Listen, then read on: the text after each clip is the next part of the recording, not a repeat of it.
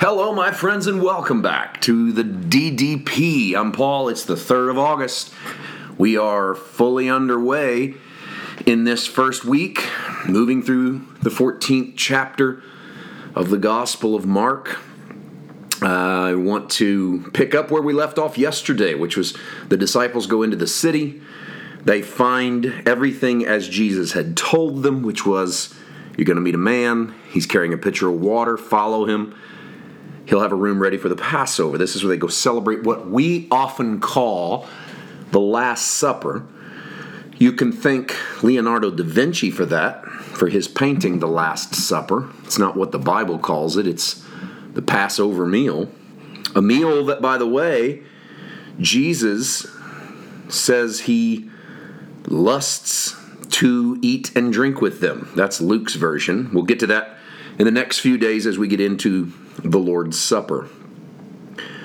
Verse number 17, in the evening he came with the 12. Now as they sat and ate, Jesus said, "Assuredly I say to you, one of you who eats with me will betray me."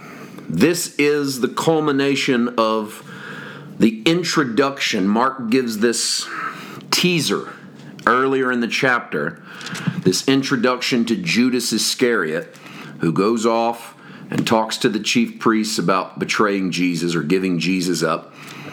And then we leave that as he comes to celebrate, and then he sits down and brings up Judas. This is a clever little bit of writing by Mark, sort of a novelist version. Psalm chapter 41 verse 9 says, "Even my own familiar friend in whom I trusted, who ate my bread, has lifted up his heel against me." This is a psalm of David about the blessing and the suffering of the godly.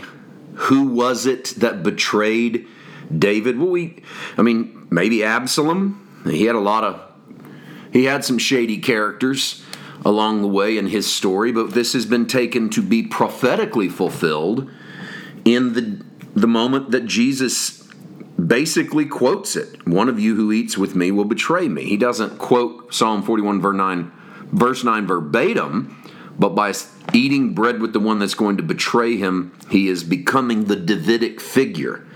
This is Jesus as the king who is betrayed.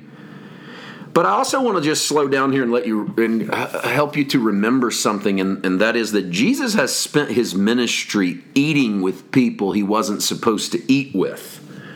This one is no exception. Jesus has ate with publicans and sinners and Pharisees. He's ate with people with whom he has serious theological disagreements. He's ate with people with whom he has serious moral practice differences. He doesn't live the way these sinners live, yet he eats with them. He doesn't believe the way all these Pharisees believe, and yet he eats with them.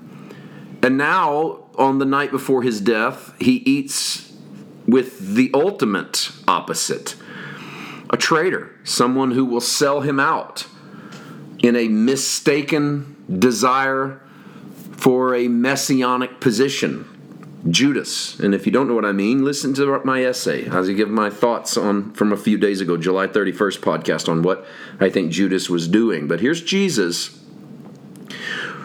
voluntarily moving into this. So the Holy Spirit has spoken to Jesus. God the Father has spoken to Jesus about his betrayal and has shown him who it will be. However, and not to do too much work with what we did in the essay, but necessary to say it as we go into these verses, it's not obvious that the betrayer is Judas. Listen to verse 19. "They began to be sorrowful, and to say to him one by one, 'Is it I?' And another said, 'Is it I?'" Another gospel says they all said, "Is it I?" This is, and it's only John, by the way, the non-synoptic, that really starts to blame Judas. It really hones in on Judas as a thief and the carrier of the money bag. But in Mark's version, Judas is going to be the one that betrays him. He already told us that. He foreshadowed that in verse 10. He sold the climax of the plot in verse 10. But Mark wants to remind the reader that on that particular moment, everybody in the room wondered if they were the one. So when Jesus says, one of you who eats with me is going to betray me, the way we treat Judas in our stories, you would think every disciple in the room, when Jesus said one of you is going to betray me, all of them looked at Judas. Because, here's Judas with his beady little eyes, and he's kind of hunched over, and he's always saying these subversive things, and he kind of gets on everybody's nerves, and he's always arguing with Jesus. But that's not what happens. When Jesus says one of you will betray me, and it's going to be one of you who eats with me. One of you who eats with me is basically his way of saying, you guys are my friends. Somebody from this inner circle who I've shared my life with is going to betray me. And every person in the room says, is it I? Am I the one? No one in that room suspected anyone else in that room of this guilt. I don't know how hard we should land on this, but I'm going to say it, and I want you to just kick it around. Think about it. Is this moment a moment that should be highlighted in all of our lives of how we should act in the midst of accusation and judgment on someone? That when we hear someone's done something wrong, instead of investigating them, pointing them out, canceling them, highlighting what they've done, maybe what we should do is say, is it I? Am I doing that? Am I guilty of what I'm hearing so-and-so has done? And if we could slow down and say, is it I, before we said, no, it is him, or is it you, or it is that person or that group, that little pause, that speed bump in which we stop to say, is it I, might be enough to keep from casting stones at Judas.